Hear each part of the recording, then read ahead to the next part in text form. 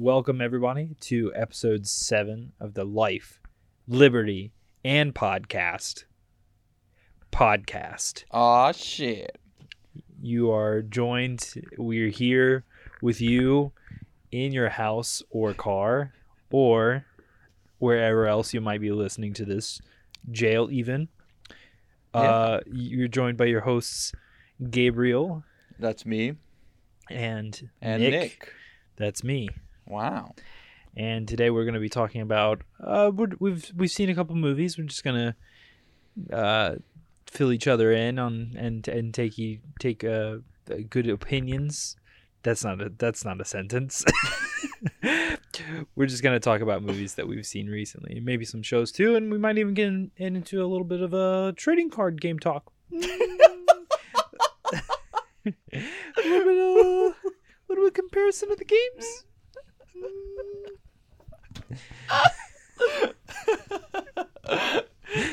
Don't worry about that last one, all right, guys. It's fine. Just don't worry. We're gonna get into it. It's gonna be okay. I promise. I'm turning this into a trading card game podcast, whether you like it or not. That's what I was gonna stream about. You can't take that. This what? I'm gonna stream myself playing Yu-Gi-Oh. Maybe. Really? I've been thinking about it. That's not a bad idea. Yeah. Well, what are you good at it? I'd say I'm about average. Really? I have no clue. Well, I guess we're getting just straight into it. Yeah. I don't know anything about the rules of Yu-Gi-Oh. Gabriel's a Yu-Gi-Oh player. I am a Magic the Gathering player. Yeah, I only recently started with Yu-Gi-Oh. So like, I loved that as a kid, obviously, when growing up, and then I had Yu-Gi-Oh cards as a kid, but I obviously didn't really know how to play the game, more or less, but I still had them. And then I remember in high school, like, I had a rekindling of that love for it, and I tried to play it, but all they had was, like, this really weird online game that wasn't really good at the time. That was, like, 2012, so it was really a long time ago. And then this year they came out with Master Duel, which is an actually good online game of Yu-Gi-Oh. And so I've been learning through that, and now I'm playing in real life as well. Which I don't have a deck yet, but because I don't have money. But I'm going to soon when I have like a real deck.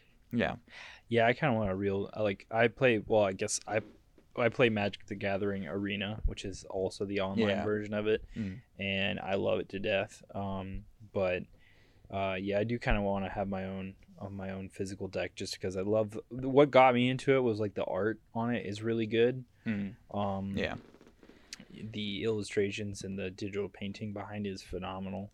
And I think what also I think this might, well, I won't say it's an exceptional situation, but like when I got into it because of some friends were like super nice about getting me into it.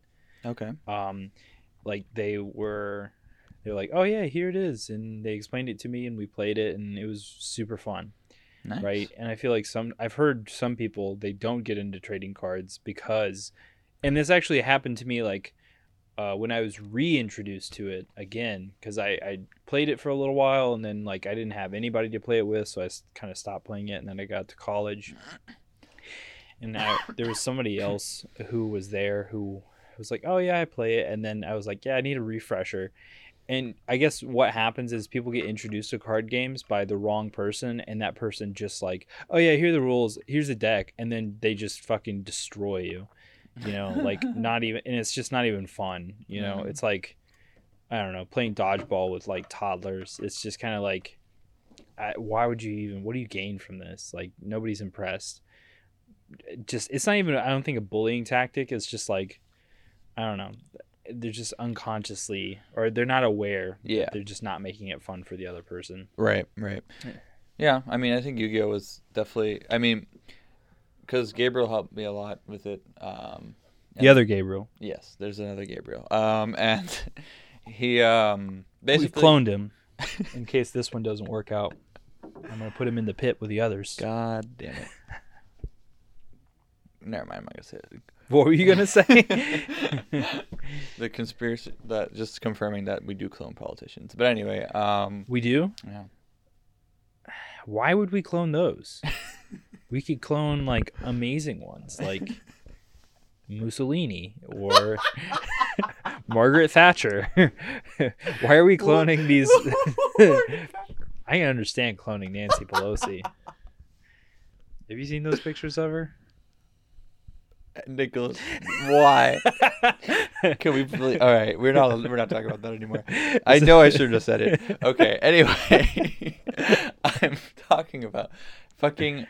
Okay, so he told me like basically the breakdown. But first off, fucking Yu-Gi-Oh is so goddamn different than when it was like when I was a kid. They've changed things so much, and it's just like insane how different everything is now. In a good way or a bad way? Pros and cons, I would say. I mean, it's there's a lot of interesting things now, which I think is cool. But there's also the game is definitely like, how do you describe it? It's like you can sometimes win in like 1 or 2 turns, which I feel like sometimes can be a little boring. And like there's just some things you just can't play. Like I like games that are more balanced, right? So you can basically play not any deck, but like a good amount of decks would still be good. Yeah. And I think most of the time Yu-Gi-Oh is usually where there's like 1, 2, maybe like 3 or 4 good decks, and like no one can beat those decks pretty much unless like you have a really really good, lucky time, a good lucky draw or a good dice roll. Super optimized decks. Yeah, pretty much. And it is good because I'm actually coming into a meta that's unique in the sense that there's a lot of good decks right now, so it's pretty well balanced. But there's a new structure deck coming out at the end of the month called Power of the Elements that's supposed to like completely change everything and make it so there's only like 2 or 3 good decks again. But obviously you don't know what happens until it actually happens, so we'll see. But. Yeah. I don't know. I don't think I have a super high level like understanding of like the meta of Magic the Gathering. Like I don't really watch anybody play it or anything like that, because I feel like when I start watching those, I just become too aware of like the ingredients that go into make the game and what you're supposed to do. It becomes a little bit more it's like you said, it just becomes like instruction on how to win instead of, hey, play this game where we have different decks that do cool things, right? Which is like, I'd never want to get like, obviously want to win and I want to have like a competitive play, but I don't want to get too competitive. Like if I had a ratio, I would like to have it like 50-50 fun plus competitive, because I feel like playing against super optimized decks is just like, it's just not fun. Like I don't feel like I'm running into anything new. Like I've played ranked on Magic the Gathering Arena, and I've gotten to plat, and I'm like keep on like going up and down the plat scale. I still haven't done that in Yu-Gi-Oh. So. I like it just because I actually get like a sense of like, oh, okay, so I know what I'm doing. It's not just luck, that I happen to be winning.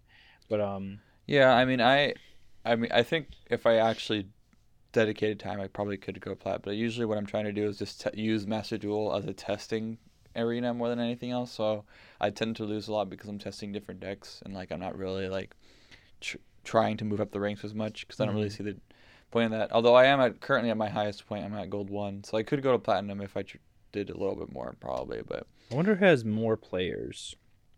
Probably Yu-Gi-Oh. I'd say Yu-Gi-Oh. Yeah, Probably. I think Yu-Gi-Oh. Like I think Magic the Gathering's older, but I still feel like it's pretty niche. Yeah, I would agree. Probably, and like because it has like a fan base from the anime and stuff, and it's like it got super popular. So like most people, even if they don't play Yu-Gi-Oh, have heard of Yu-Gi-Oh. Right? Yeah. It was like the OG toy anime. Right. Like we're gonna make merchandise out of this. Exactly. Yeah. But yeah, I still like it a lot though. I'm actually super competitive, so I watch all the videos and I watch all the tutorials. So that's how I learn about decks, and I watch other people play to see which decks. So most of the time when I'm actually doing Yu-Gi-Oh stuff, it's just research of like what I want to do, and I haven't really been able to decide what deck to use because the deck I basically kind of accidentally fell into. It's called Witchcrafters, and it's my favorite deck, but it's not that good. So like I'm thinking about trying to play other decks. But so what does it do? What's the It's called a control deck, And it's based off of the spellcaster type. So like it's just basically you're trying to control your opponent from doing, whatever they want to do. Oh, okay.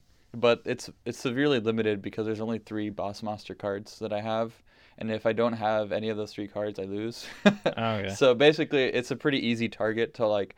If you just get rid of those 3 cards, I'm done for, and there's nothing I can really do about it. Mm-hmm. Obviously, there's a lot of ways to protect those cards and like to bring them back, but like, it's just not good enough to like outplay some of the better decks to like actually survive. But I have caught people out by surprise because one of my favorite things about it is like it has a thing. I mean, this is getting into details and stuff, but basically it's like a surprise attack that nobody usually expects because it's a pretty niche deck. Where like if I reveal spell cards in my hand, for each card I reveal, I get 1,000 plus attack and defense. So whenever they attack me, I just do that, and then they like get killed because I go up like 5,000 attack and defense, and that like kills them in one hit. Okay. Yeah. Cool. So I have a deck similar to that I kind of fell into because it was when they were rolling out their alchemy. I don't really know how it differs from like standard MTG, but like it was a deck called what was it called originally? It was called Mind Control or something like that. And they just have like funny names for the decks because like they give you decks to play with. Okay. Or like they're like base decks with different things, and so like the way it works is like mine is a blue black deck, and so the main purpose that I built it up because I've been using that one for about a year or so, and the main goal behind it or its functionality is that I basically take cards from my opponent's deck and use them. Oh, I see. Yeah. Yeah. That's pretty common in Yu-Gi-Oh as well. Yeah. Okay. Well, cool. Yeah. So my main thing is like, I mean, it's 3-part. It's like deny, like by basically I have like insta kill cards, which is called like murder or like poison the cup or something like that, which is like it just kills, right? Or I have lots of cards that pull from their deck, or whenever they put a card down or a creature down, I put down a Mind Flayer, and basically what that does is like when I put it on the field, I can pick whichever one they have in play and put it into mine. And then another one is basically stalling, and that's just like if I can't delete, then I have a lot of cards that are like, you can't attack you, or I basically unsummon the creature back into their hand. So, and it's like a super low cost thing. So it's basically like you don't get to play until I'm ready to play. Yeah, I mean that's kind of because mine also does a thing where like if you discard a card, you can negate all the effects of all the face-up cards in the field for that turn. And then I have another one that just pops cards where you just destroy a card by discarding a card. So I have stuff like that too with mine, but yeah. Yep. But I don't. I've seen super optimize, or I've seen like one match where like the like upper tier competitive play, whereas like the card or the deck had like just 4, had a lot of copies of 4 different cards, and it was just geared around, I need to get all 4 of these cards and then I win. It's just like I don't want to do that. It's just not fun. I like being able to like not know that much about at least card games. I like to not know that much about it because then it leaves a level of discovery and mystique behind it that still keeps it like fun and interesting. I've gotten too deep into like meta on on other games, not card games, but like Overwatch when it was super popular. Yeah. And then once it becomes apparent that it's just like, oh, I want to have fun, but then the trade-off becomes, oh, do you want to have fun playing a character you don't normally play, or do you want to play the meta and win? And then it just turns into kind of a job where it's like, yeah, well, I gotta clock in, fucking play Diva, and clock out. That's actually how I feel. This is complete diversion, but that's how I felt about Genshin, and that's kind of why I fell off from playing it. Yeah. Why? For those of you who don't know, I'm one of those people who play Genshin, or did play Genshin. He's on a list somewhere. I'm on a lot of lists, guys. It's okay. Yeah, he's got an ankle bracelet that beeps and tracks where he goes. What? I'm just kidding. I did have a coworker that had that, but anyway, He should not have been at work. no, they let him. He could only be in two places: his house or at work. Okay. So I guess it worked out. Why don't they do that for everybody? Never mind. That's a dumb question. That's a really dumb question. Yeah. I was gonna say, like, why don't they do that for all criminals? It's just like because they would steal, or I don't know. Well, because they hate people as well. Yeah. I mean, they make more money by keeping them in prison. Yeah. But what was I gonna say? What was I saying? Oh yeah, Genshin was like that because the end game is very much like just feels like a job. Like you come in, you do your dailies, and then you do your artifacts. You grind for your artifacts, and it's just like, and then like all it became because like I got to a point where I had already explored all the game that exists to that point, and all that was left that's new is like new characters. I'm like, I keep getting new characters, but like I already have 3 teams that I can switch between that are already decked out and I can play with. Yeah. Why am I getting new characters? Why am I still doing this? And so I feel at this point I'm only gonna start playing Genshin when like new content gets released every now and again. Didn't they release or finally release Plant People? Yeah, they did. They're it comes out I think either next month or in 2 months. They're gonna release the 4th nation, which is Sumeru, which is a desert nation, and that's where the plant people come from. Which that's funny. Doesn't make I'm sure that will be a plot point at some point. And now for our 4th nation, the Bedouins. So yeah, it's our 4th nation. It is the 3rd Caliphate. I mean, it's kind of looking that way. Anyway, really? No, I mean the first character they released was a fucking merchant who can sell you anything. I gotta get back into it. I don't want to hit. It's just weird because you have to treat games nowadays because like you have to basically, I think, have fun. In order to have fun with games, you have to treat them in a very specific way that they aren't, right? It's kind of like, I don't know how to describe it. Like, no, I feel a game is what they give you, right? But then it's also what you make of it. So Destiny, for example, like Destiny, I enjoy a lot, but I try and take pretty frequent breaks from it because if I continue playing it, it turns into a job. But if I don't, or a sort of monotonous feeling. But if I take breaks from it and then I come back to it, I get that that wonder that I always feel whenever I start playing Destiny 2 again, because it's like a very atmospheric game, and I appreciate the atmosphere more than I do like the gameplay, or the gameplay mechanics of like, all right, do this, and grind out gear. It's just like I kind of like that, but I don't know. I feel like I'd appreciate it more if I did it with people. I don't. It's a game that like if I play it by myself, it's my interest in it diminishes very quickly. I see. Because even though you're surrounded by other players, you just feel kind of like lonely because it's just like, oh well, I'm not actually interacting with them. I love to like get more people that I play games with regularly. Like I see that online all the time. Yeah, I know. It's like having online friends and stuff. Like I don't really know how to. Like it's already hard enough making friends in real life, and online just seems like a whole different ball game. I think you and I came from we're Gen Z technically, but we're like the oldest Gen Z.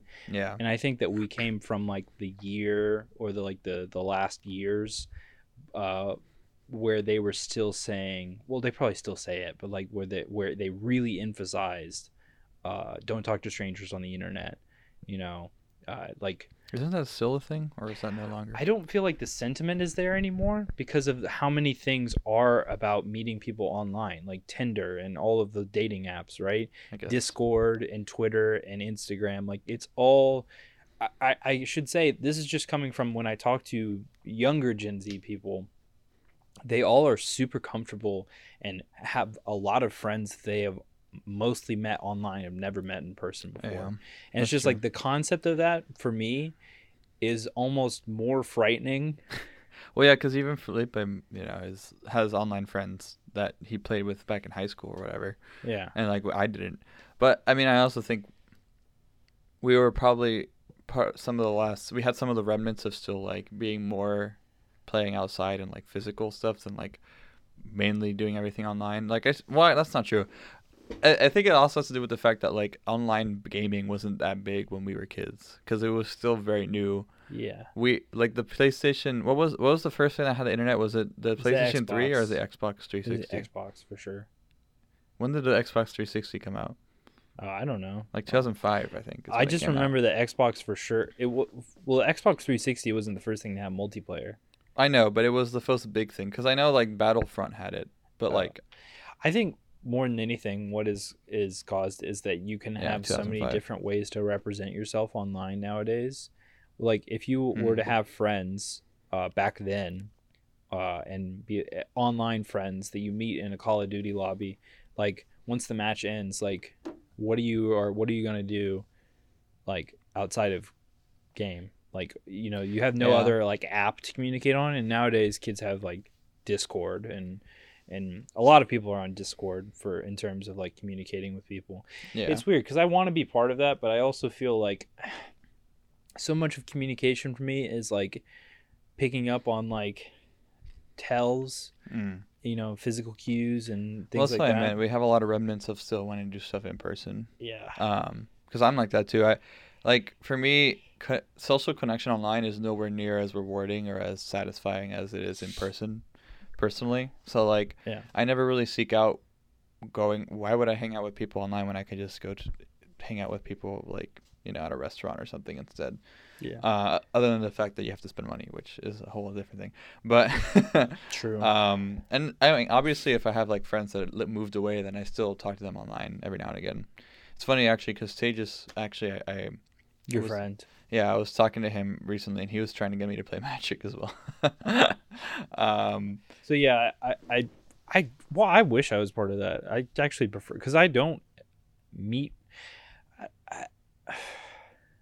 I don't get along with the people that really.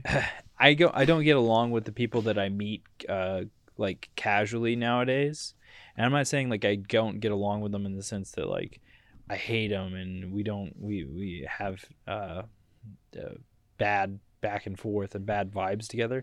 It's just like there's nobody around here that I met recently that I've been like, damn, that's a cool person. I want to hang out with them more, talk to them more.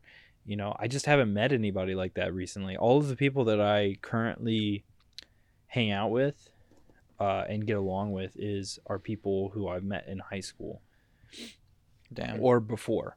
You know, I haven't met anybody new who I've been, who I've made friends. And it's just kind of like I want to meet new people that I get along with, and it's just like I'm not going to meet people like that where I live, organically, or through work because the workplace I work at is pretty small and doesn't really hire people that I would get along with.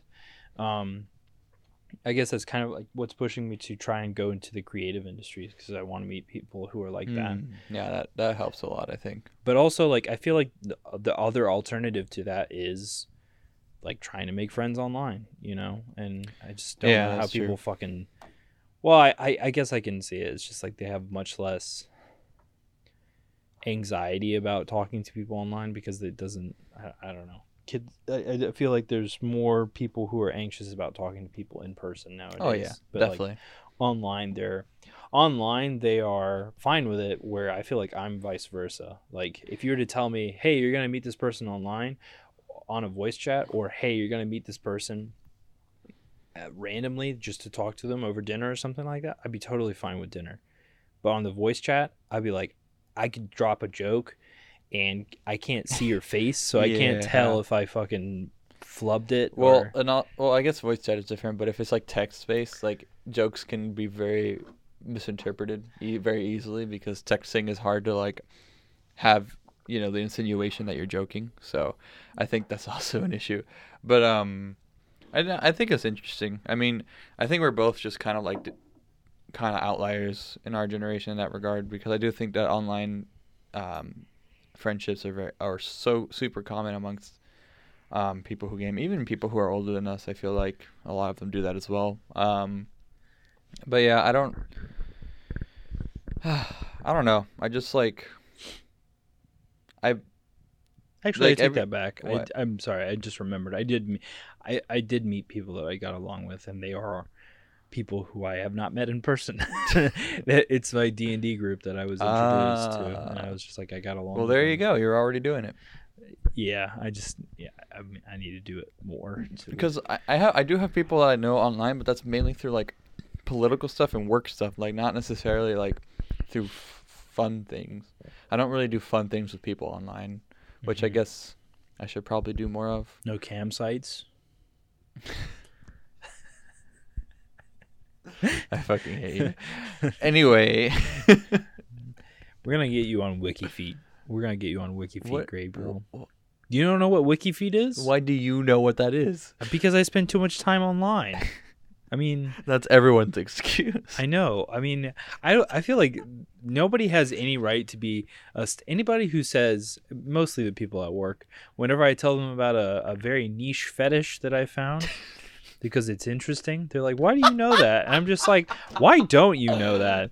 Why is everybody so like, what do you guys do online? Do you guys just visit it's not even like, where do you go? It's just, I feel like if you were on the internet at any point, it's very hard for me to imagine that you haven't come across this information. Do you realize how algorithms work, right, Nicholas? I know, but I get that. We all have a very different internet experience. It's just so weird that that's how it is. I mean, yeah, it used to not be that way. That's for sure. But ever since like the advent of social media, that algorithm stuff has really made it so that your internet experience is very different from what I see on the internet. Obviously, there's a lot of commonalities, like very viral memes and shit like that. But but like for everything else, it's very like what's on my Twitter feed is very different from what's going to be on your Twitter feed. I'd love to see, like some sort of data visualization or visual representation of like how niche is something, or how many people of the internet users participate in this sort of like thing, right? There is a way to find that, but I don't think we would have access to that information. Oh, of course, but I'm sorry. I meant like I wish it was like openly available, because I'd love to see like what part of the internet are you in, the back alley of the internet where there's only been like 15 people to this website, or only like I don't know, like if I were to say like Vor, for example, you know, how many people know about that and know what it is? Because to me it's like, it's general. What? Oh, okay, I got it. I was trying to remember which one was Vor again. Vor is the consuming one. Yeah. Thank you for reminding me. For the folks back at home.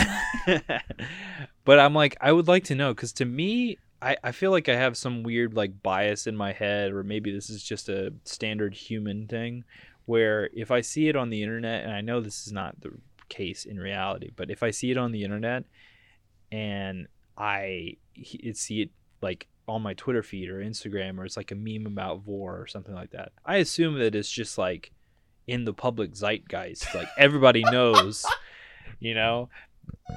And it's just kind of hard for me to like conceptualize. Like, I want to know like how many people actively engage with the topics that I interact with on the internet. Like, is it only 100,000 people? Because like in my head, I immediately think, oh, 95% of the population knows what I'm talking about when I say Vor. But like, you didn't even remember. I had to think about it for a second. Yeah, you had to think about it for a second. Not that I engage with that. I'm just using Vor as just an example, everybody. Yeah. Just an example. Yeah, but it'd be interesting to know. You know what I'm saying? Like, are you at the popular part of town, or are you the not popular part of town? You know. But why does that matter? Why does it matter? I don't. I think this one for me is mostly curiosity, just understanding people. Like, I guess that's fair. Understanding. Actually, you should be a sociologist. I mean, I like to learn about it for sure. I don't know if that's what I want to be. But what? You always seem very interested in that. Well, it just helps me understand people. Well, that's good. Like, if I had a standard metric, I wish everybody, like, if I could have the world as it would be, I would like to have a lot of the more nuanced and like subtle things of humanity be more apparent and visual. And data and the internet has helped out with a lot of that sort of thing. But That's true. Yeah. It'd just be interesting to be like, what concepts are popular, or like how popular actually are they? Well, fun fact. I mean, it's not really exactly what you're talking about, but there is there, there has been an increase in search specifically for trans porn, and the biggest increases in that has been in states where there has been anti-transgender laws passed. Really? Yeah. Wow. So that's a fun fact. So like Texas and like Arkansas, places like that. So for those of you out there, just, you know. I wonder why that is. It's the same. I think it's the same thing where it's like people who are homophobic tend to be gay because to them it's like they want to reject that part of them because they don't like it. So they go ultra hard against it. And like they'd be like, this is a sin because everyone has attraction to men. Obviously, it's like, no, not everyone has that. I think you gotta. I got some news for you, Chief. Yeah. Sorry to break it to you. I mean, the other way you could interpret that is maybe like, trans people in those states are less accepted, and so everybody needs a sexual outlet of some sort.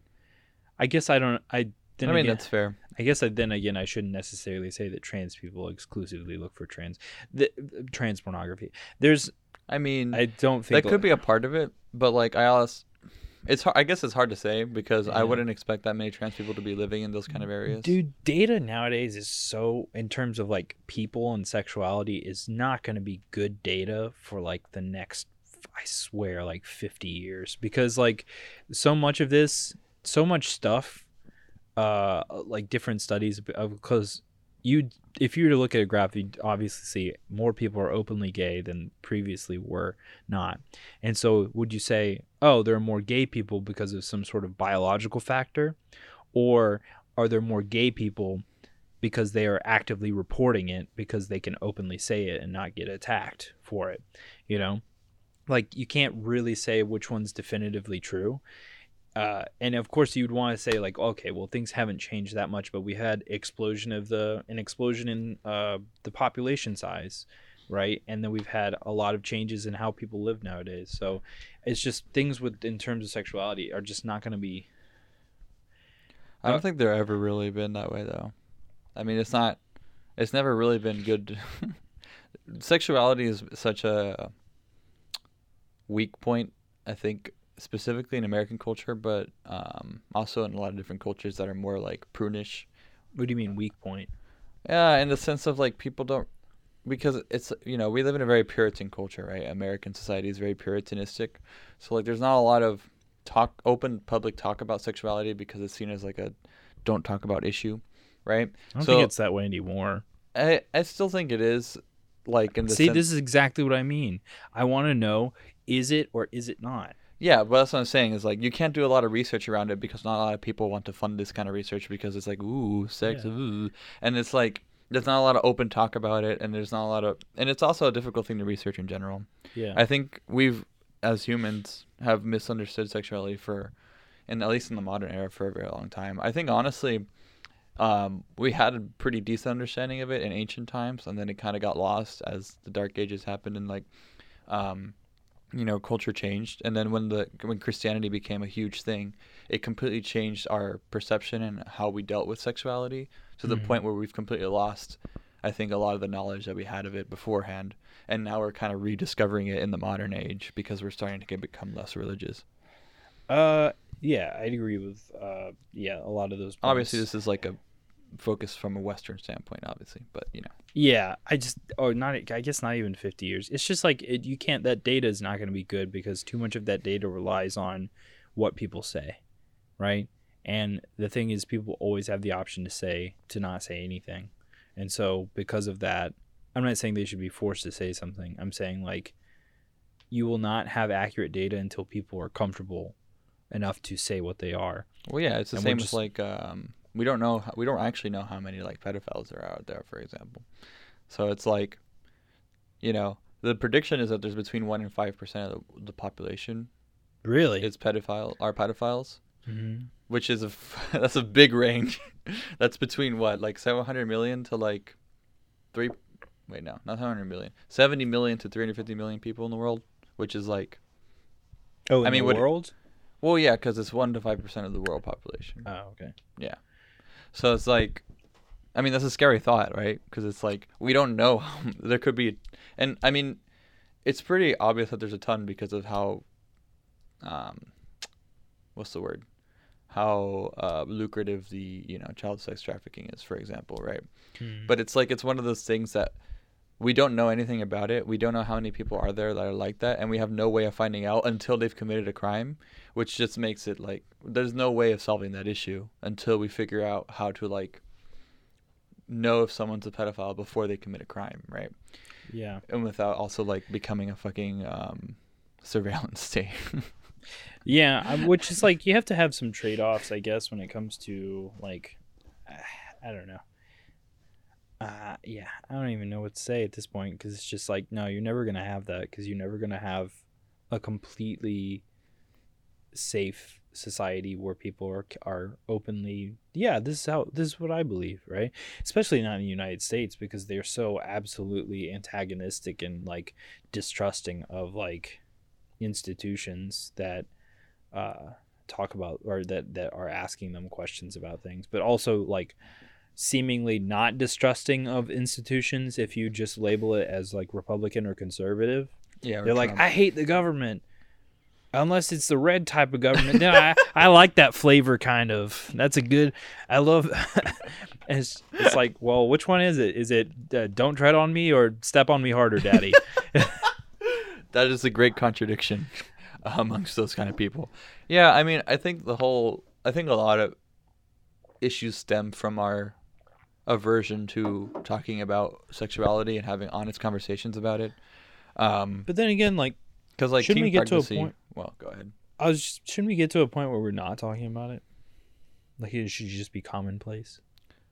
Well, like, we can talk about it, right? It's part of your life, but in terms of like, what are you, sir? Like, you shouldn't really have to answer to anybody except for like, your close loved ones. And oh yeah, I agree. That should be the ideal. But we have to go from not talking about it to talking about it more, and then once we get to that point, then we can get to the point where we don't talk about it again. But in this case, now it's like because everyone's free to do as they please. See, that's why I can't even get into these sort of topics because I get so. It feels like so many like. It feels like standing at the bottom of a mountain, right? And looking up at the top and be like, you have to climb all the way up there. And that's just me. That's not for the people who actually have to go through the journey, the personal ties of those sort of things. They're like personally attached to those issues. It's just like, it's exhausting to like mentally think about. Like, I don't know how other people aren't like, I give up. I'm just going to walk into the ocean. Why do you think mental health is such a big problem these days? I think also the fact that the internet has become a more negative space is honestly pretty sad. Because I do think it had a lot of hope and positive stuff and optimism at the beginning, the internet. You think so? You don't think so? I think it's always been terrible, but I think that's just because it is a mirror to the human psyche. I don't know. I feel like at the beginning, I mean, it could also have been that I was a kid when these things were happening, so I was personally more optimistic about it. But I do think like people tended to be less divided and less like negative on the internet. Not all the time. Obviously, there was negativity, but like it wasn't like the overwhelming sensation that you got when you logged online. Now I feel like anytime I go on, it's like either angry people shouting at each other or like some terrible shit's going on somewhere. Which is what was already happening with like cable news and like local news on TV before the internet, and that just got translated into the internet because I think that started happening because people with money started going into the internet to profiteer off of it, and negative news and negative media usually makes more money than like positive stuff. Yeah. So I think when the internet was a more free landscape, I feel like that was when it was a little bit not as negative and a little more positive. And a little bit more like of a I mean, community than it is now, because now that they're profiting over it, I feel like it's become this negative froth of terribleness. I don't know. I just think that it just wasn't fully formed. I think that if you were to recreate the internet over and over and over again, the way it is now is inevitable. Like, well, I think only that, under a capitalist system. But even that is inevitable, because like everything that we have, everything that we've made is a reflection of the human psyche back at itself, right? Why does negative news sell more than positive news? It's just because like there's some mechanism in our brain, and I'm pretty sure this is backed up by science. I think I've read it somewhere. Again, fly by the seat of your pants science. But that's what we should name this podcast, actually. Yeah, fly by the seat of your pants podcast. But I'm pretty sure that I've remembered that humans remember, or we take more of a note of negative experiences rather than positive experiences. And again, I don't know if this is true, but it's just like the way it was explained to me was a negative experience in nature equates to a tiger fucking trying to rip your head off, right? One negative experience that you don't remember could lead to a death situation, but remembering a good experience, that's just surviving. You know, it's just like why I would want to remember where the tiger is, right, more than I would want to remember, hey, where's that one bush that has the berries on it. You know, like I want to know where the tiger is so he doesn't fucking kill me. But if I don't remember where the bushes are, well, I can find another bush somewhere, right?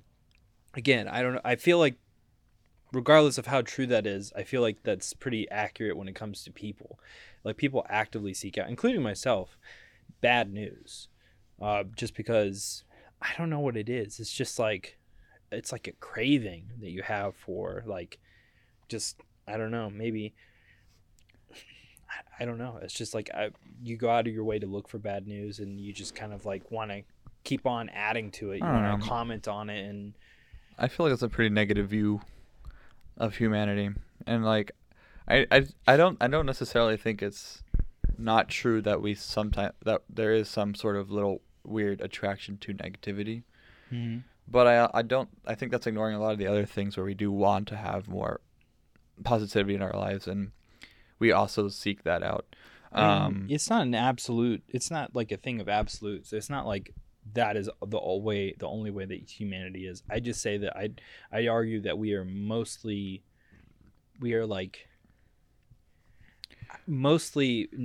negative, right? And of course we want things to get better, but I feel like if you were to like have a ratio of how many pessimists there are in the world versus optimists, I think it's really hard work to be an optimist, and so that's why there are less people, because it requires more training, more mental fortitude to be an optimist, because you gotta fucking weather the day every single day of all the shit that gets thrown at you in order to maintain your optimism, where pessimists are just like, I knew it. You know, I knew that. Oh yeah, I knew that tiger was gonna bite my fucking head off. You know? Well, the optimists are the ones who get ahead then.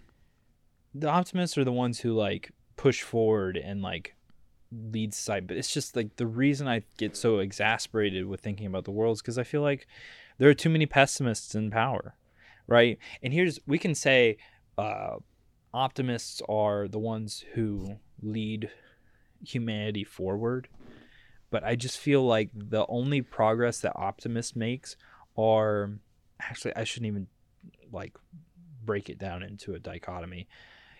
I only feel like the progress that we have as humanity comes because people in power are like, well, I can see how that will make me profit in some way, or that I can see how that will benefit me in some way, so I'll allow it, right? It only ever comes at that. Yeah, but that only happens of them gaining more power, or someone gaining more power. Well, that only.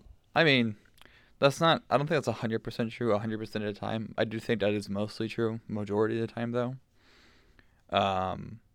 But that only happens because the people who are trying to do good make it happen. It's not just one person who makes things happen. It's a whole movement of things that happen, and a bunch of factors that make something go. Like, for example, LBJ would have never passed the Civil Rights Act if it weren't for MLK and his protests, as well as the other black leaders at the time pushing for that, including Malcolm X. Yes, I 100% think so, because LBJ had no incentive to do so.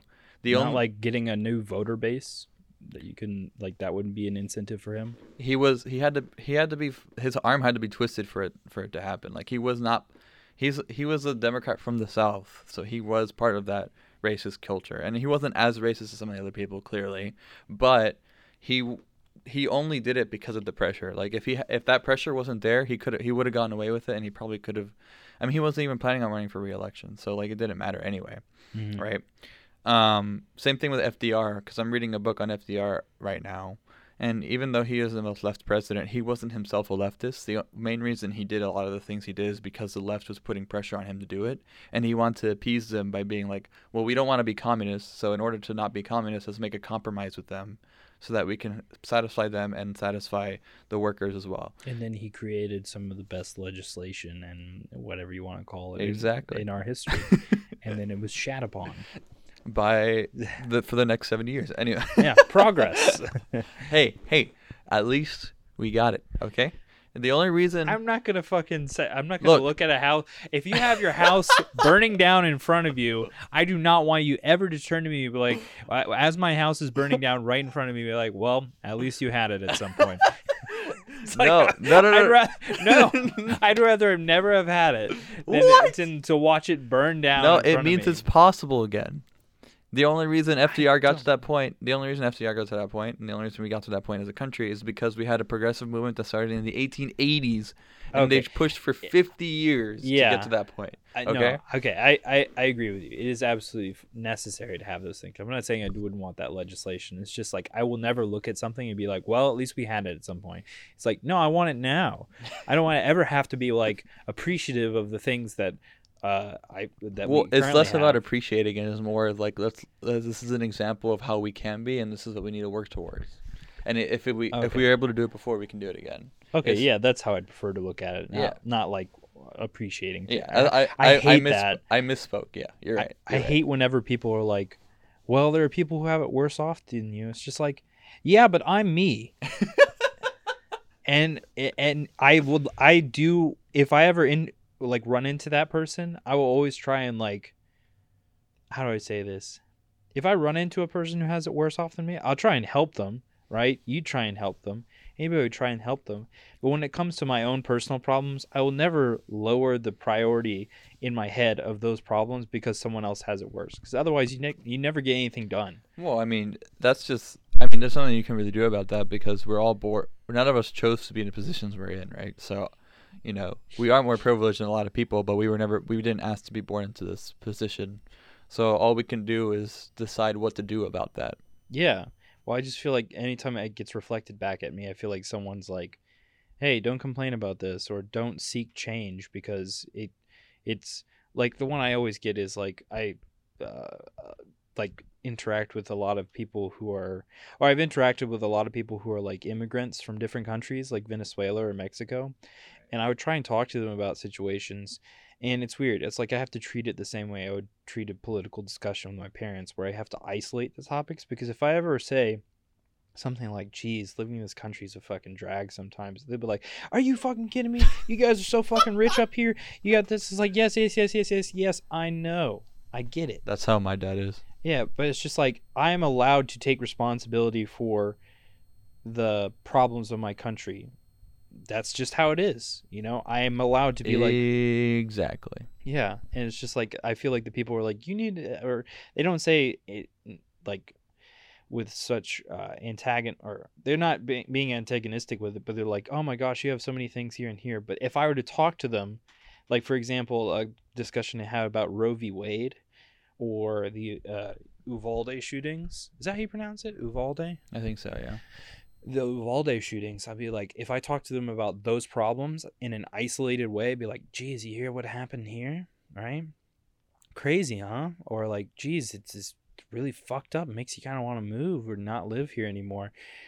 They'd be like, oh yeah, I just don't understand it. We don't have that in my country. It's just like, yeah, we got it here. But then if I were to be like, You know what I'm saying? Like if I were to like link it in any Well, sort of way. that's the problem. Like, and I agree in the sense that, like, first off, people think about concepts, they have emotions attached to concepts, right? Mm-hmm. So when you hear socialism, they're like, oh, I hate that. But then when you say $15 minimum wage, most people will say, oh yeah, I like that. Or like if you say like public education or public college or public free tuition free public college, they'd be like, yeah, that sounds good, right?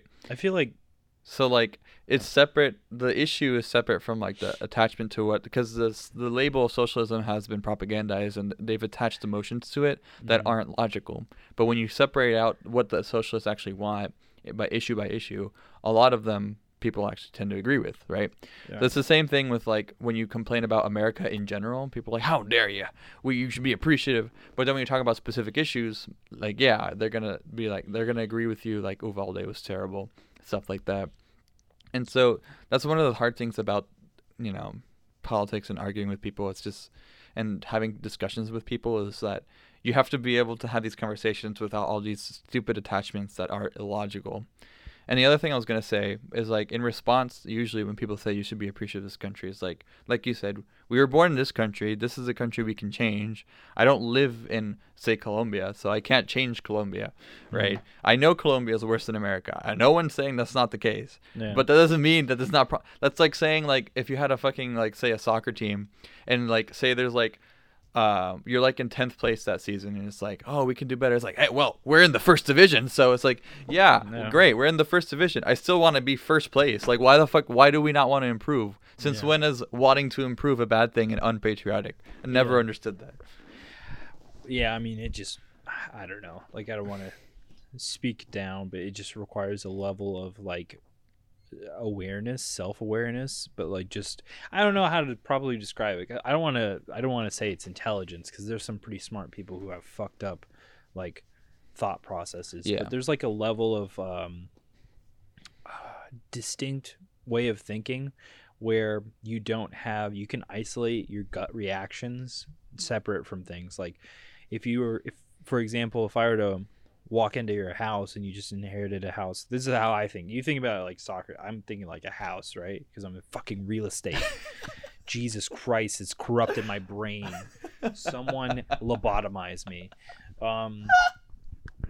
The like, if you inherit a house and it's got like, rotting floors or like, no, like a ceiling that needs to be replaced, and like sheetrock needs to be replaced, and fucking electrical like an electrical system that's just fucked, right?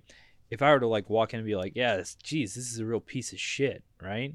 Like, you have to isolate that gut reaction to be like, hey, you don't speak that way about my house. It's like, no, it is a piece of shit, and that's not that's just a objective statement. You wouldn't live in here, would you? But yeah, like the thing you're saying is like, it's funny because I feel like you are around people who are more progressive. So if you were to say $15 minimum wage, they'd be like, yeah, the thing's great. But if I were to say that, they would still be like, what the fuck are you? Okay, I mean, yeah, that was well, okay, it depends where you are, right? Because for me, it's more like I have to be like, yeah, wouldn't it be nice if we got paid a little bit more? It's kind of hard to pay for stuff, huh, guys? It's like, I feel like the $15 thing is only unpopular in suburban areas, because I think rural people and urban people both agree that $15 an hour is great. Because if you look in Florida, for example, in 2020 they had the ballot measure to vote for, approve $15 minimum wage or not. They voted for Trump. Like, he won like 54-46. I don't remember the exact number, so don't quote me on that. And minimum wage did better than Trump did in Florida. It won by 60-40. So obviously a bunch of Republicans also voted for the minimum wage. So it's a bipartisan issue for most people. It's just, unfortunately, we live in fucking suburbia in Atlanta. So like, there's a lot of rich people and a lot of people who like to think that they know how economics works, even though they don't, and pretend like a $15 minimum wage is actually an issue when it isn't. So it shouldn't even be $15. It should be more. Well, at this point, it should be stupid fucking thing. This is why we can't get into this. I get so mad because we are talking about like fucking Legos and shit when it should be like when we should be dealing with real car parts. $15 is behind. Even that's behind. I mean, we're fighting for. It's like I'm back in school again, and like I'm talking with the teachers about an assignment that was due at the beginning of the year, and it's the end of the year, right? It's like, well, we're past it. We're just no longer relevant anymore. $15 an hour is just like ridiculous, and the fact that I think it's just because, like, I hate to say it, but it's just like it's such a incredibly, like, I would say it's a human flaw of thinking that like despite knowing that we all die, right? And that there is an end and that there is a cap to life, I feel like as a collective species, we don't have that perception about ourselves, right? We have this perception that we will go on in perpetuity and we have to continually progressing, which I even think about it in games a lot. Like, for example, Magic the Gathering and Yu-Gi-Oh, right? Like, these games have been around for a while now, right? So what's going to happen? Are they really just going to keep on adding in mechanics? Like, how many more mechanics are there? Yeah. There is a finite number. I know people say, well, creativity is infinite, but it really isn't. I feel like we're going to reach a point where, like, we have, like, a finite number of things, and we just have to learn to be like, well, this is what we have now, right? And the economy is the same way. It is not a thing that needs to have no cap on the top. It needs to be viewed like an aquarium where the water needs to go in and be cleansed, and it needs to be taken care of. And money is not treated that way. It's treated like infinite growth. Exactly, which is impossible. I mean, and every time it happens too quickly. I mean, just look at both Japan and the U.S. when they both had huge bubbles that increased way too fast. They both completely crashed and almost never recovered. I mean, we're still recovering from both 2008 and now the pandemic, which we're probably never going to recover from. And then Japan is still recovering from their crash in the early 90s, right? Where they had I think they had some of the fastest growth economically in the world for like 3 decades straight or something, which was insane. And then they just completely crashed and never recovered, right? So it's like, you can't have infinite growth. That's not how it works. There is always a cost to everything. And if you continue to, I mean, I feel like it's a game for these people, for the people who are like at the top of the economy. They're just rolling the dice until eventually everything gets fucked. But it doesn't matter because the government's going to bail out all the rich fucks who destroyed our economy in the first place. And then we're going to be the ones who have to foot the bill because that's how it works, because they pay off the government. So the only thing that we can do is we have to stop those rich fucks, because they're the ones who cause the problems, and then they don't get any of the consequences when everything goes to shit. Mm-hmm. See, that's why I don't even want to talk about it, because it's just like, what are we gonna do? What are we gonna do? Like, I'm not saying we should stop fighting, but don't worry, I feel irresponsible about saying this, but it's just like I feel like I'm already exhausted, like I'm already tired, and it's just like. We've talked about this before. Everyone has a role, right? Yeah. There's people who are the activists. Like, there's a reason not everyone's an activist or a person who's out there doing the work, because you need a certain group doing that, because you can't have everyone do that, because first off, it's exhausting. And second off, like, you do need, like, everyone has to play the role of, you need the voters, you need the people in the movement, you need the people in the power. And like, it's okay to not be out there in the streets protesting or like knocking on doors or whatever. You can everyone contributes in their own way, as long as you don't get, like I said before. I mean, I would never do that stuff. My route would be more like I'd try and go to law school and like try and like be a lawyer, but then the entire prospect of like you're just already losing the moment you decide, well, I'm going to try and do something good with my life. It's just like, go to law school. That's money that you have to pay, right? That's debt that you have to get yourself into, which is an interest rate that you have to tie yourself with. And then you go to law school, and then you're hit with a decision. Do you want to make money or do you want to do good? If you do good, you will be poor forever. If you want to make money, you have to be a bad guy, and be a corporate lawyer who fucking defends companies from lawsuits and any sort of regulation, which they don't even have to follow now since the EPA has been fucking neutered. Right? That happened, right? Yes. Okay. Yay! Yay! So I love living. Actually, no, I'm not. I just want to go back to play video games. Yeah. I know. I'm sorry. I'm going to depress you more because I was listening to a podcast the other day about how they're talking about they're because of the EPA decision, they're starting to think that they're trying to basically roll back every single Supreme Court decision that was progressive since FDR.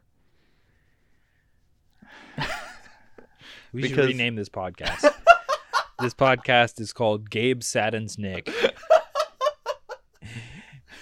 Gabe emotionally punches Nick in the nose with news. So, okay, this is why I have to control myself, because I'm this close. I am this close from voting third party in this year's elections, but it's like, I know that if the Democrats lose the Senate, we are absolutely fucked if they get another Supreme Court nominee. Because of I thought it was the House that the Democrats had.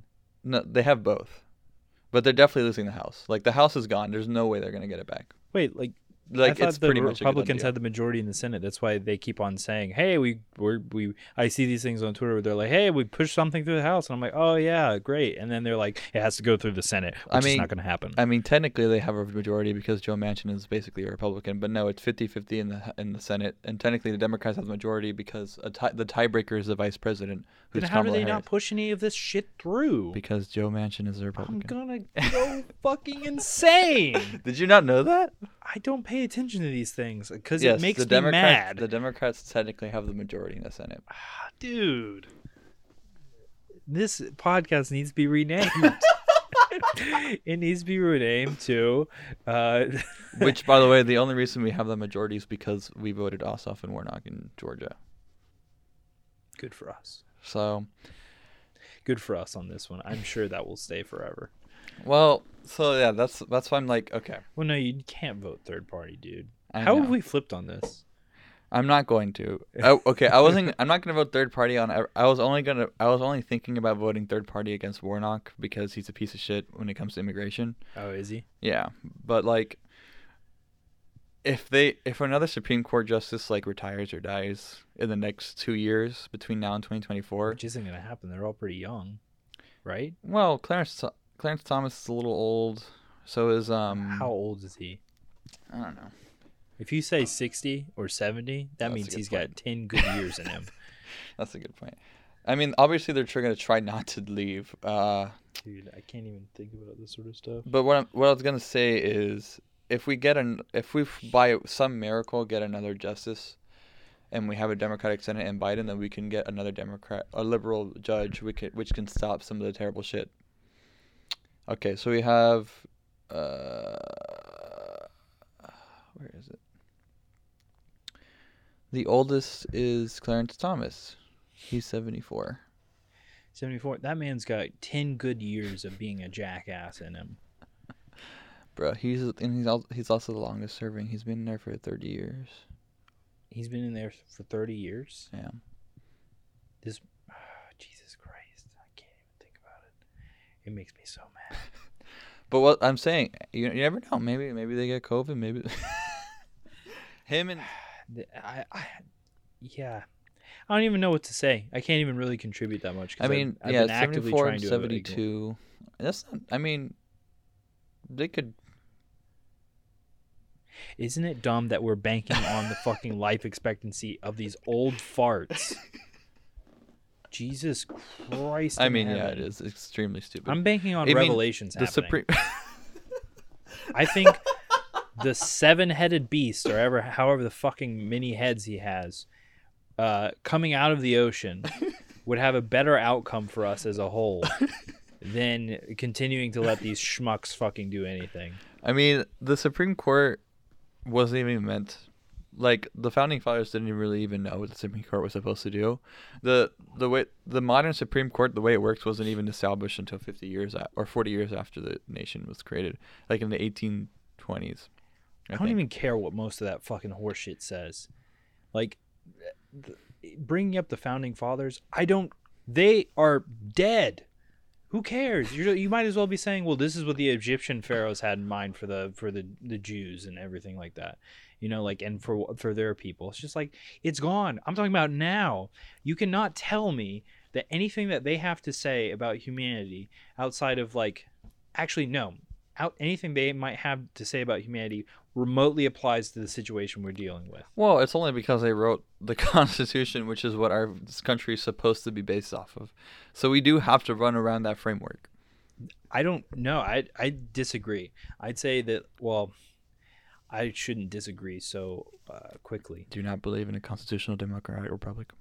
Wait, constitutional, there's 4 words. I forgot what the 4th one is. There's like 4 words to describe the country, but I forgot what it was. Anyway, keep going. Fuck, shit, ass, piss. There you go. No, I mean, I like this country. Democratic. I like this country. I like its nature, like the natural aspect of this country. Representative democracy. Something like that. I'm sorry, I'm just trying to figure this out. What I'm saying is just like, I feel like there's something to be said about like, this is the document. I don't know. I guess I'm looking at it too much like a computer and being like, this is how these rules apply. These are the rules. Quit trying to fucking figure out or using the justification of this is what the founding fathers wanted. You don't know. You just have what they wrote down. Like, that's true. Let's just not even if it was the Constitution. I feel like then again, it probably puts too much power in the hands of greedy people who already have too much power of like continually, continually certifying or re-verifying that we follow the Constitution. You know what I'm saying? Like an annual like audit of like, hey, do we believe in this still? Well, yes, we do believe in this still. Theoretically, we could do a constitutional convention, which would be basically what they did back in the 1780s to create the Constitution. Enlighten me. I don't know what that means. So, a constitutional convention could be called where you would basically create a new constitution if you wanted to. The problem is that there's no really set parameters for what a constitutional convention looks like. So theoretically, anything could happen, either good or bad. Yeah. So a lot of people don't know if they should do that. I'm kind of on the fence on it. I'm like, it sounds like a good idea. It could fix a lot of things. But on that other hand, most state legislatures, because the thing is, if we do call a constitutional convention, it would be called by the state legislatures. And most of them are controlled by Republicans, which would probably not end well. But then when that change, like that very power dynamic change would change how the outcome of things. Because I feel like most state, like you said, is Republican controlled, but like how many people actually give a shit? Like most people only care about the president. That's when they go out and vote, right? Isn't the reason that like the Democrat or the Republicans probably control most of it is because Democrats don't go out to vote for state level? Yeah, it's a combination of things. It's that and also gerrymandering, which makes it so that the districts are drawn in a certain way. So usually people of color lose voting power. That's usually how it happens. Although Democrats do gerrymander as well, so it's not just that. But most of the time it is Republicans who do it. But like, yeah, it's because we don't vote down ballot. So like, because I think, if I'm not mistaken, I think 3/4 of the states have to call a constitutional convention. So essentially, there's a certain amount of states that have to pass a resolution that says we're calling a constitutional convention, and once 3/4 do that, then you have it officially, and they send delegates, which theoretically doesn't have to be state legislative people. It can be technically anyone, because there's no rules for it. Although I would assume they would send state legislative people. The only thing that's so far that's happened, which is very sad, honestly. There's 12.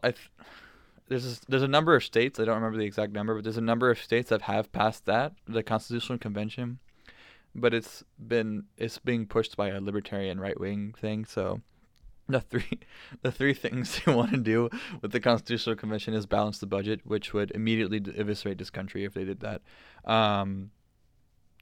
Set what does that even limits. Mean? What does balancing the budget mean? I mean, we're at zero with spending and revenue. Which means we're currently, I think, 21 trillion in debt. We're in the 20 trillions in debt. So, like, if we balance the budget right now, the economy of the United States would completely collapse, and we'd probably go bankrupt, and this country probably wouldn't exist anymore. Hell yeah, brother. I'm saying we fucking do it. I'm sure those great libertarians know so much about economics that they can't wait for that. I'm saying we do it. We do it. Let's fucking go, People who say we need to balance the budget make me laugh so hard because that just means they don't understand economics, and it's so funny. I'm just saying we need to do a full wipe. Let's do a brand new account. Let's just, brand new character. Let's restack our skill points and whatever tree we want. Let's just fucking do it, dude. Because, like, obviously things aren't going well. Balancing the budget isn't restarting. It's just destroying our end. Yes. And from the ashes of that country. I'm just kidding. No, but maybe we could. So what it sounds like with the Constitutional Convention, what it sounds like you're saying is this thing already exists. Nick, you idiot. You fucking thought of something that already exists again. How about you fucking read a book? No. Annual audits are different because that is an interesting idea. I mean, I don't know how that would play out. You would have to make a constitutional amendment to make that happen in the first place. But an annual audit of the Constitution would be interesting. I think what would be more interesting is if we had more direct democracy and we had ballot initiatives on the federal level so people could just vote for things so they can just fucking circumvent these pieces of shit. So, like, say you could put $15 minimum wage on the ballot and everyone just votes for it in a presidential year. And then that way you don't have to worry about these fucks who are in Congress to have to pass these things. But I'd agree, but I feel like every time we come up with a solution, it requires an even more intensive process of regulation than what we currently have. So what you're saying, right, is essentially something that would, like, bypass and remove the need for Congress people, right? Yeah, I mean, but then you would, instead of having Congress people who are subject to laws and like rules and things like that, I feel like, well, you're gonna have to, like, people are gonna need to be literate on these subjects, which they're not gonna be. They're not gonna be literate. So what are they gonna do? People are going to, lobbyists who will profit from the laws being changed are gonna hire reps who are going to explain things to people, who basically are going to act like congressmen, except they aren't subject to rules. Instead of having to have that lobbyist politician partition, right, in between them, now they don't. Now they just get directly fucking paid from the companies. That it's just like, every solution that we come up with is like, well, here's 3 other ways they can exploit the fuck out of it. And that's why we just have to get rid of capitalism. Sure. Yeah, that's not a big ask. Even with that one, you're like, well, let's get rid of capitalism. It's just like, okay, let's dismantle the system and create a power vacuum where an even more totalitarian government takes over, because the power vacuum is never going to be utilized for the benefit of the people. I was just kidding. But, like, there's obviously a balance to be had between capitalism and socialism that needs to be figured out. Just better conditions for people. Like, these rich people can stay being rich. You can stay being rich. Just make it so that we aren't as miserable and we won't fucking come for your ass. We're not going to come for your ass regardless, but it's just like... I think they will. I don't think so. I have such a pessimistic view of, like, people unifying and doing something. I feel like people can be very... they will, like, if you talk about... Or if you think about it from the perspective of person in power versus person not in power, I think they are aware of any sort of threat that will come for them.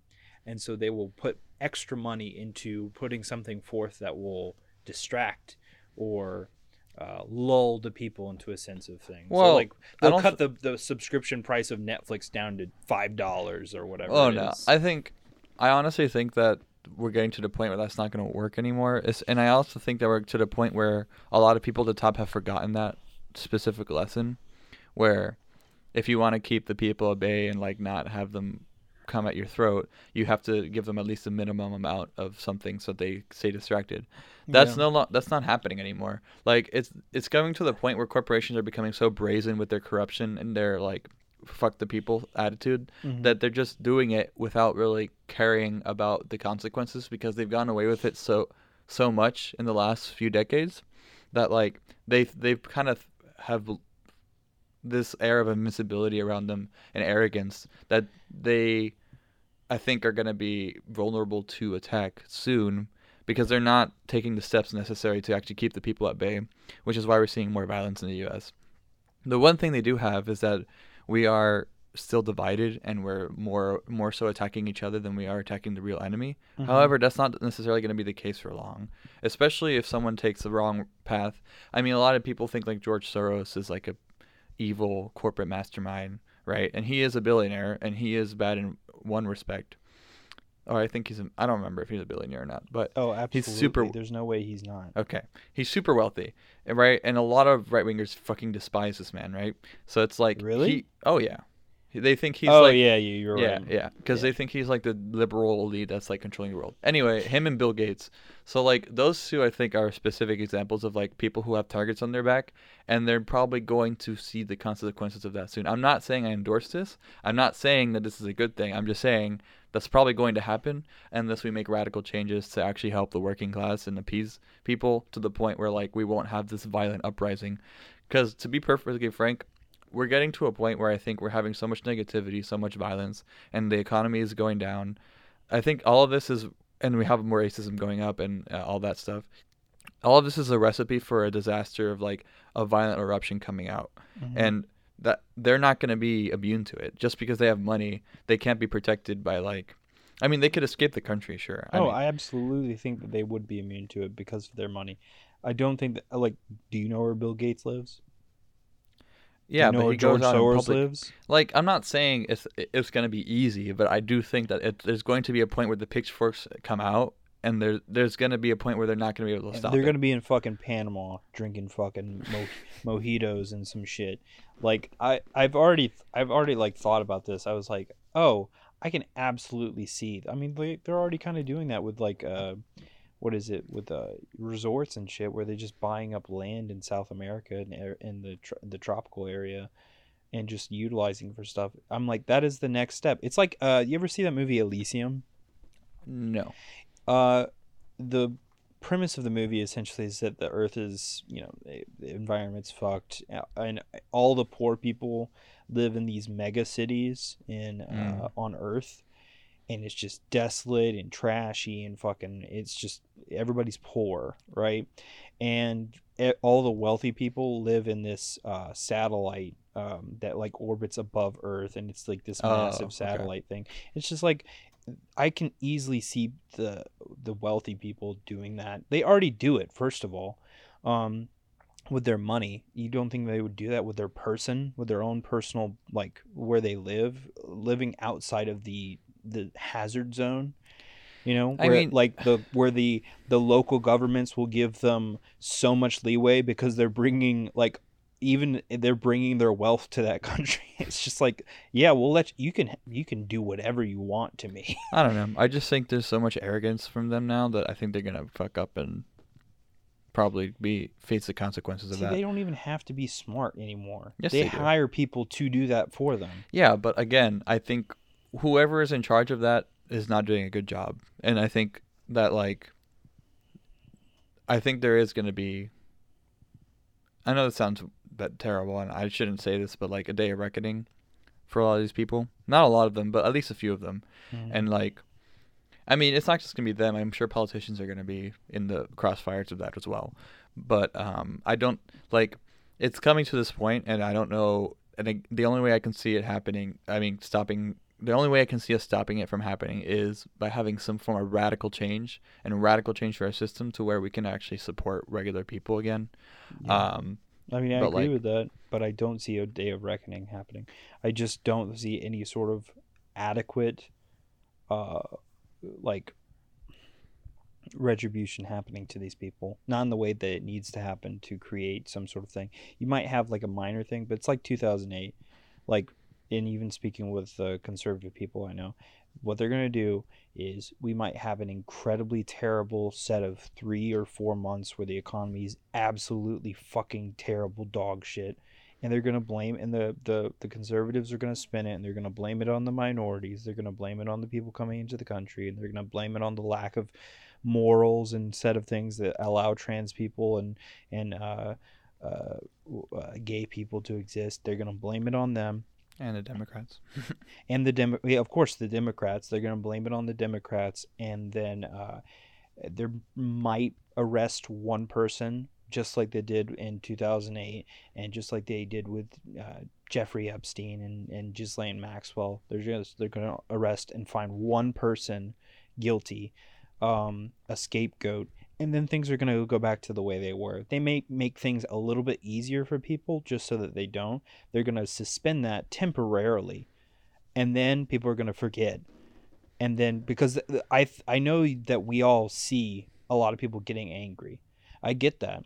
But the thing is about any sort of conflict or any sort of like mobilized effort is that it has to go past the initial emotion, right? Pearl Harbor and 9/11, right, created a whole lot of sentiment, pro country, a lot of anger towards terrorism and or in the case of World War II against the Japanese and the Axis powers. But in order to sustain that, you have to have an organization, the military in that case, that creates and turns these people into something where it goes past their emotion, past their initial emotion. And you don't have that with the people.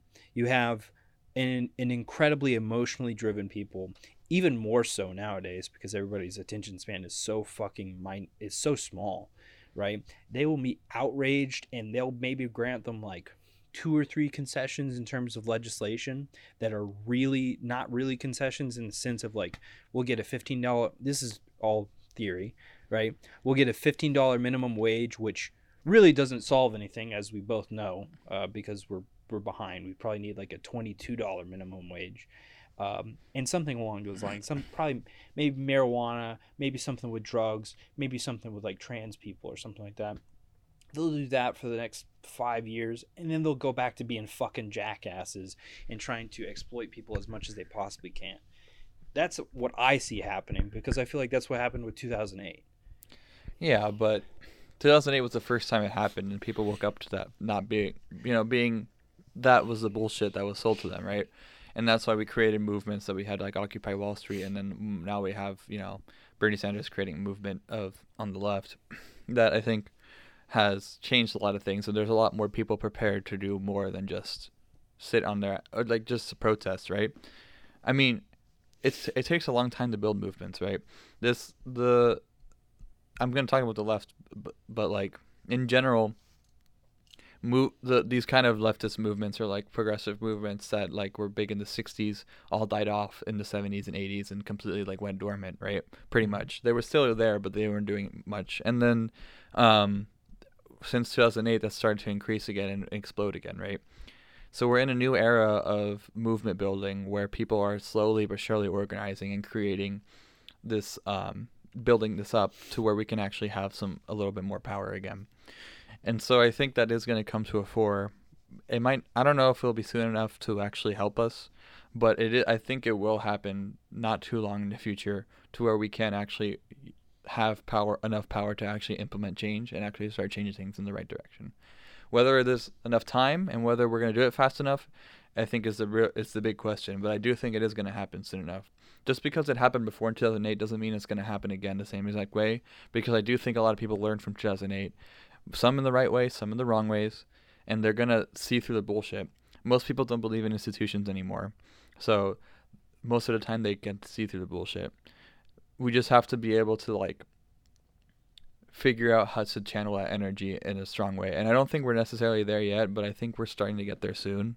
Mm-hmm. Again, it just depends on whether we have enough time to do it or not. Yeah. I guess that's kind of like to tie it back into that original like thing I was talking about, like about knowing how people interact with things, like in terms of like how many people interact with this concept on the internet. Like how many people actually did learn from 2008?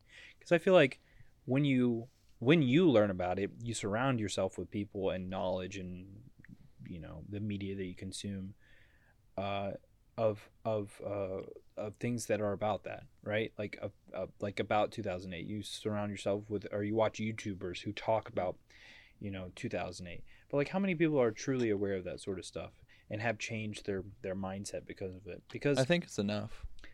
I don't know, because I feel like just the average, the layman just doesn't. Because I feel like I treat the people that I work with that way. Like in my head, if I were to create a model of what is the average voter of the United States, what are they like? And my workplace is pretty good because a lot of those people have socially liberal ideas and economically conservative ideas, right? Until you talk to them about specific things, then you can really push them. Depending on what, but anyways, generally that's how they are and that's how they vote. And it's just like, you talk to those people and it's just like they're borderline delusional about the economy. They think, I keep on asking them, like, so what's the plan if everything goes down? They're like, oh, I don't think it will. I don't think it will. I think we've reached a new point, like a new level. I'm just like, you are insane. This is what everybody says before anything like that happens. Everybody says, oh, it's not going to go down. How can you not be aware about that? And then you think they don't even know. They don't consume that media. And these are the people who I feel represent the majority of the United States. Well, I don't know. I think since you work in real estate, I think it's a very specific subset of people who have a moneyed interest in not going down. So of course they're going to be in denial about that. It's not even just them, though. I'm not like, you're right. You're absolutely right. The people I talk to, yeah, they do. But it's just like, I don't have that. I operate in the system, and so I want the company to succeed because I have a vested interest in it too. Like, but I still don't think that way. I think skeptically, because thinking skeptically gets you ahead of crashes. Not thinking skeptically and thinking optimistically makes you vulnerable to them. Yeah, I mean, I don't know, like I feel like even not just people that I talk to in work, but outside of work too, like family members on the other side of the family, and just people like people that you run into, right? You talk to them about these things and it's just like they don't know about it. They don't think to know about it, nor do they want to know about it. Like, they will get mad only when their paycheck starts getting affected, and it's starting to get affected now. But then it's like that. It's like I said, it's emotional. Like the moment you're like, oh yeah, we'll just throw you a little bit more money. It's just like, yeah, you're good. It's the thing that Trump did to try and secure his election. What did he do? The Republicans are against giving people money until they think that they're going to get threatened by it. Then they give people money and people are like, we'll vote for you. Yeah. Look at that. Look how close he was to winning. Right? Like, it shouldn't have been that close. The man is responsible for a pandemic. The buck stops with him. That alone proves to me that people are not as different as you think they are. Like, I want to believe you, but I just feel like they just aren't. They don't learn about these things. They're way too, how do I say this? The reason I said it's enough is that you only need a certain group of people to mobilize other people, right? There's leaders, there's activists, and there's leaders, there's organizers, and then there's the voters, right? Mm-hmm. Regular people in reality are pretty fickle. I'm not gonna lie. I'm not gonna say that's not the case. But when I say enough, I mean enough people who are gonna become organizers and leaders to lead the people in the right direction, right? Because that's what we need. Like, yeah, you might be right that a majority of people haven't significantly shifted their views on the economy enough based on 2008. But if enough people who are actually doing the work to get policy changes and actually change our society, whether that's through the government or through politics or even through like labor unions or outside of the government, outside of the mainstream, that's fine as well. All those people have been changed by that and are doing work to go towards that. And I think if we can organize people in a way to go to that direction, then it can be successful. Yeah. But it just looks impossible right now. Yeah, I guess. Yeah, this is why, like, because though I know this is what a portion of our podcast is about, like, I've been trying to take back my interaction with these topics because I feel like I'm just way too inherently pessimistic on these things, and I have such a negative view of humanity in general. And there's no moral thing behind it. I don't think we're inherently like cursed or we don't have original sin or anything like that. Like, it's just a flaw in our psychology. If you could really, if something I've been thinking about is just that the frontal lobe or where our consciousness or where who we are is, I guess is not, the consciousness isn't there, but like who we are in the frontal lobe was developed for some sort of evolutionary reason, maybe to fucking better see branches or have a little bit more like control over our fingers. That way we don't fall to our death, as monkeys or some shit. And with that came some unfortunate fucking upgrades of developing society and all these things, and it's just like it's or some not unfortunate, unintentional. And I just don't think that there's what we're getting to the point is like we're taking something that was unintentional, and I don't even know what I'm getting into. I just feel like none of this was meant to be. It's all just too much. Everything is meant to be, Nicholas. It's just, everything happens for a reason. That's what I believe. Yeah, I don't know. I like this, and this is why. It's just like I can't think about these things because I'm way too fucking, and I don't want to be, but it's just like the way my brain is already oriented is just like individually, people are awesome. I love interacting with people individually, even the most conservative people.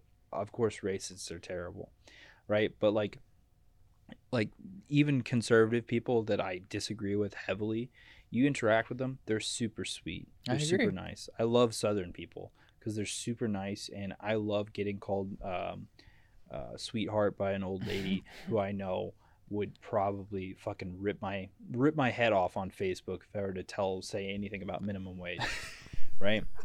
But just collectively, terrible. Yeah, but that's like a roach. That's what I mean. It's like there is something there that we can work with. We just got to work hard to turn that negativity into something more positive. Well, you work hard on that. I'm going to become a recluse. And with Sorry, that, everybody, I give up. He quits the podcast, everybody. It's just me Mic now. drop. No, I think, well, I'll try and participate a little bit. I'm not going to.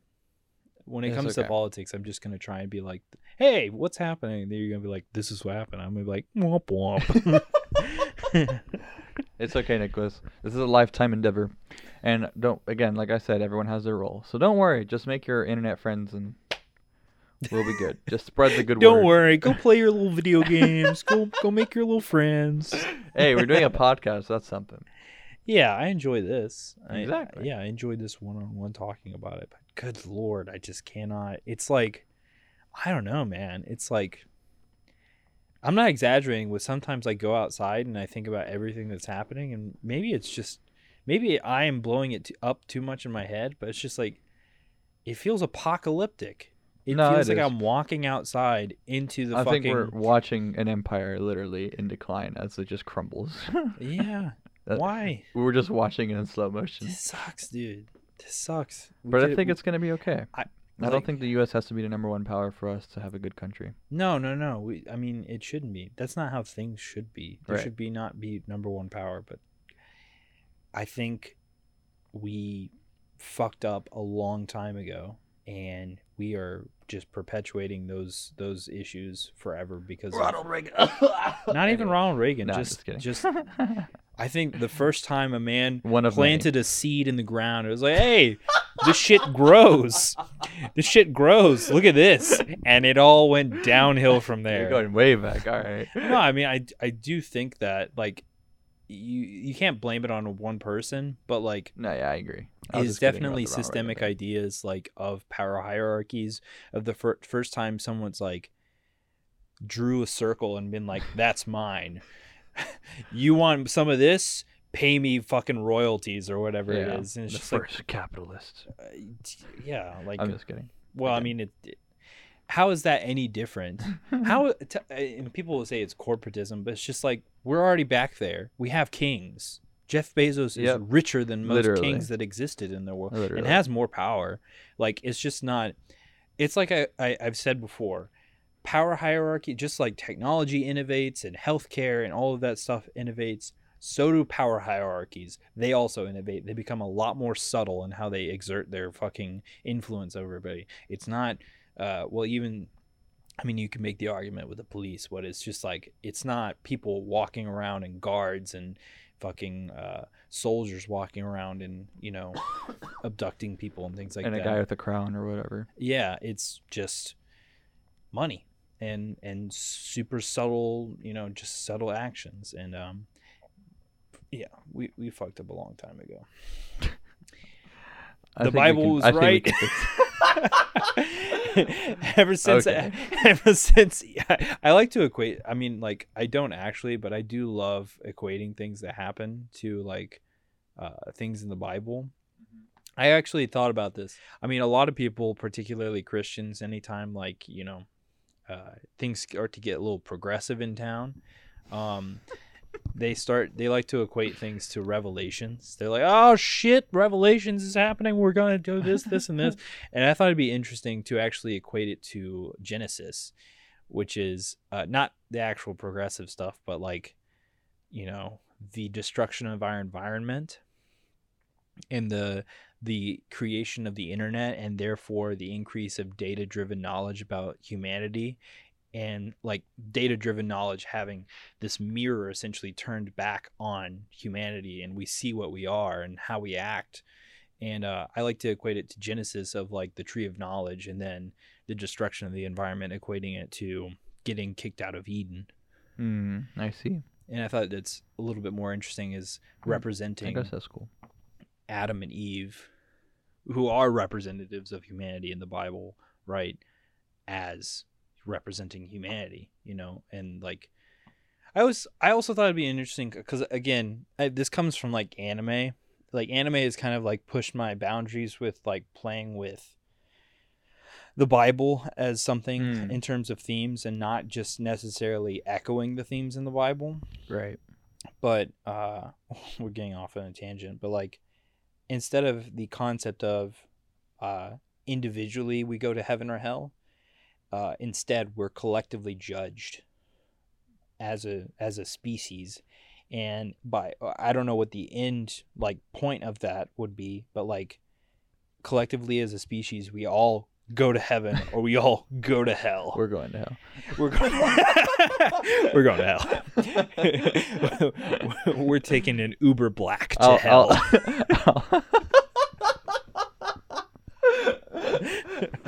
That's the one thing I'll agree with you on. That's where I'm pessimistic. We're all going to hell. No. It's like imagine if we did perceive it that way. Like it was, instead of an individual collectivism versus individualism. It's not even versus. There is no individualism. Like, really? There is. The Renaissance would disagree. What? Or was it the Age of Enlightenment? I think it was the Enlightenment. Yeah, the Age of Enlightenment would disagree. I think it was the Renaissance first and then the Age of Enlightenment. But yeah. I guess I roll that back. Like, obviously individuality exists, but it is always in respect or in contrast with where do you relate to the group. Well, yeah, I mean, I think individuality is way too far on the spectrum of individuality in the U.S. and Western society in general.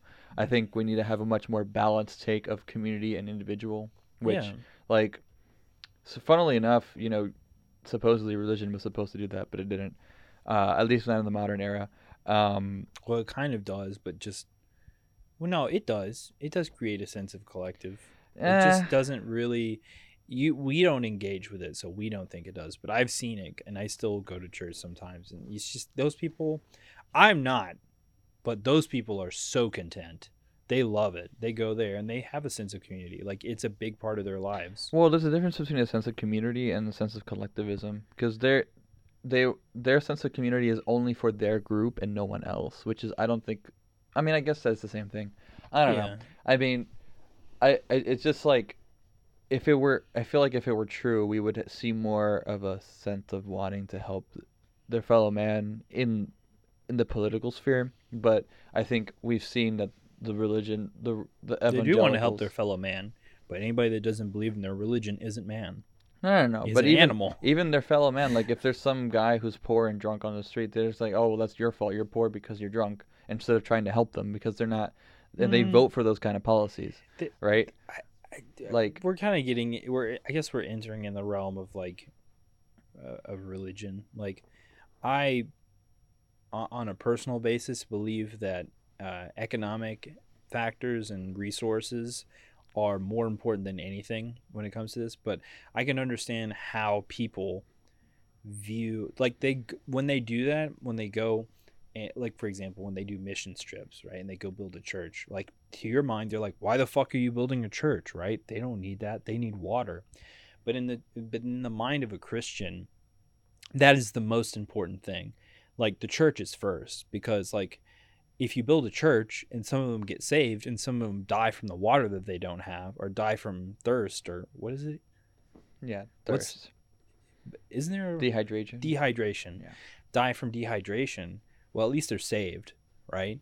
And that's the most important thing, because we're all going to die eventually. I know. I know. I understand that that's their mindset, but I'm still saying, like, despite the fact that there is, it does confuse me that there's that contradiction of community, but they also vote and act towards policies that are very individualistic and very every man for himself, and they seem to act that way. But it's not even like as a really, group, not as individuals, but as a group. It's not even every man for himself, though. It feels like it. Like what policies do they vote for that is every man for themselves? Well, I actually, no, you're right. It is. I was thinking like they are voting for something that benefits them exclusively, but it doesn't even benefit them. It doesn't. That's the thing. It doesn't benefit them. It screws them. It benefits their morality. Like, it makes them feel good because they're like, oh, we're voting for the pro-life. Yeah, like right. that. But like, it's not like economically it doesn't benefit them just as much as it doesn't benefit us. And it's like, that's why it's like, when I was thinking of individualism versus collectivism, I was thinking more of like Eastern culture versus Western culture, because Eastern culture is a much more collectivist culture, that's, I think, a good example of it going too far to the other side, where it's too collectivist to the point where like they have a lot of other issues that they deal with, like people being ostracized from society because they're not normal, they don't like conform to what the group is telling them to do. So I do think there's and they're also more susceptible. Communities like that are more susceptible to authoritarianism in certain ways. But like, actually, that's not true. We're all susceptible to authoritarianism. Disregard that last statement. But either way, there's pros and cons to each, right? The individuality versus like the collectivist mindset, and I think we need to find a better balance of that in the Western culture, which I do think that some countries have found with like the way they have their welfare states set up and supporting people who need help. But also, like, it's good to be individualistic to the point where like you don't follow every single thing that like say Big Brother's telling you. But on the other hand, you also don't want to be so individualistic, because we're in a society where everything that everyone else does impacts your life, and if you all aren't helping each other out, you're going to get in each other's way instead, and it's going to become a competition and a race to the bottom. Yeah. Where everyone is basically trying to throw everyone else out of the way so that they can go just a little bit higher in a purely individualistic society. See that in business all too often. It's just like instead of improving the product and, you know, creating a better product and paying people more and sort of thing, how cheap and terrible can we make this thing and have people still buy it? Exactly. I hate that shit, man. It's so fucking that's the one thing I used to argue that when I was much more right wing, if that's how things should be. And I would argue, because people, like, I would say, well, this is how it used to be, but I would say, well, socialism doesn't work. Look at Venezuela and Russia and those places, and then you would say, well, that's not real socialism. And then I would say, then you would bring up capitalism, and I'd be like, well, that's not real capitalism. And it's just like, I hate these fucking labels, because it basically has us talking about this in the same way we talk about trading card games, where it's just like, well, no, actually this, and this. Well, no, technically it's that. It's just like, we need to implement things. It doesn't matter what the fucking name of it is. It's just like, we need to have, if we're going to have businesses, we need to have businesses that are focused on making better products, not making cheap products. Yeah. Right? It's just a sentiment change. And just things are not that way, man. Things are not that way. I experience it all too often on a daily basis of how much can we cut costs? How much can this person isn't working enough because of this, and this. And it's just like, nope, that person's a living human being, and they're dealing with horse shit in this country they shouldn't have to deal with in the year 2022, where we have the ability to do anything in terms of technology, or nearly anything. We have a lot of problems that we could already solve with technology or just human effort and intelligence, and we don't. Yeah, because that's why I fucking hate just talking about this stuff. Because it is complaining about how to bake a cake, or saying, hey, we can't bake a cake, or hey, we don't think it. When we have the recipe, we have the ingredients, we can fucking make it, and we don't. Yeah. Well, I guess that's a place to end it, everyone. But anyway, you should play Yu-Gi-Oh. Brought to you by Yu-Gi-Oh! Master Duel. Oh, wouldn't that be great? Oh my god. That'd be so funny. Yeah, well, I guess we'll wrap it up there. Leaving it off on a nice positive note. God, Positive. Yeah. We're gonna try and stick to media. Don't say anything. No. We're just gonna do whatever happens. We'll just fucking roll with it. We'll roll with it. People are gonna be here for our personality, not for what we actually. We're so great. Because we don't bring anything amazing when it comes to, like, talking about the. I'm talking about like the How do I say this? The content. Not even the content, because I feel like that's being insulting. We don't bring anything new. Yeah, we're not like news people. We don't break ground, or like we're not going to introduce new concepts that you've never heard of, or maybe maybe, but like we're not groundbreaking in terms of like philosophy or politics. We're basically just like, this is what I heard, what do you think, bada bing bada boom, bada bing bada boom. Yeah, but yeah, well, it's been fantastic having you guys let us into your house, whether you like it or not. Nicholas, please. Why? What?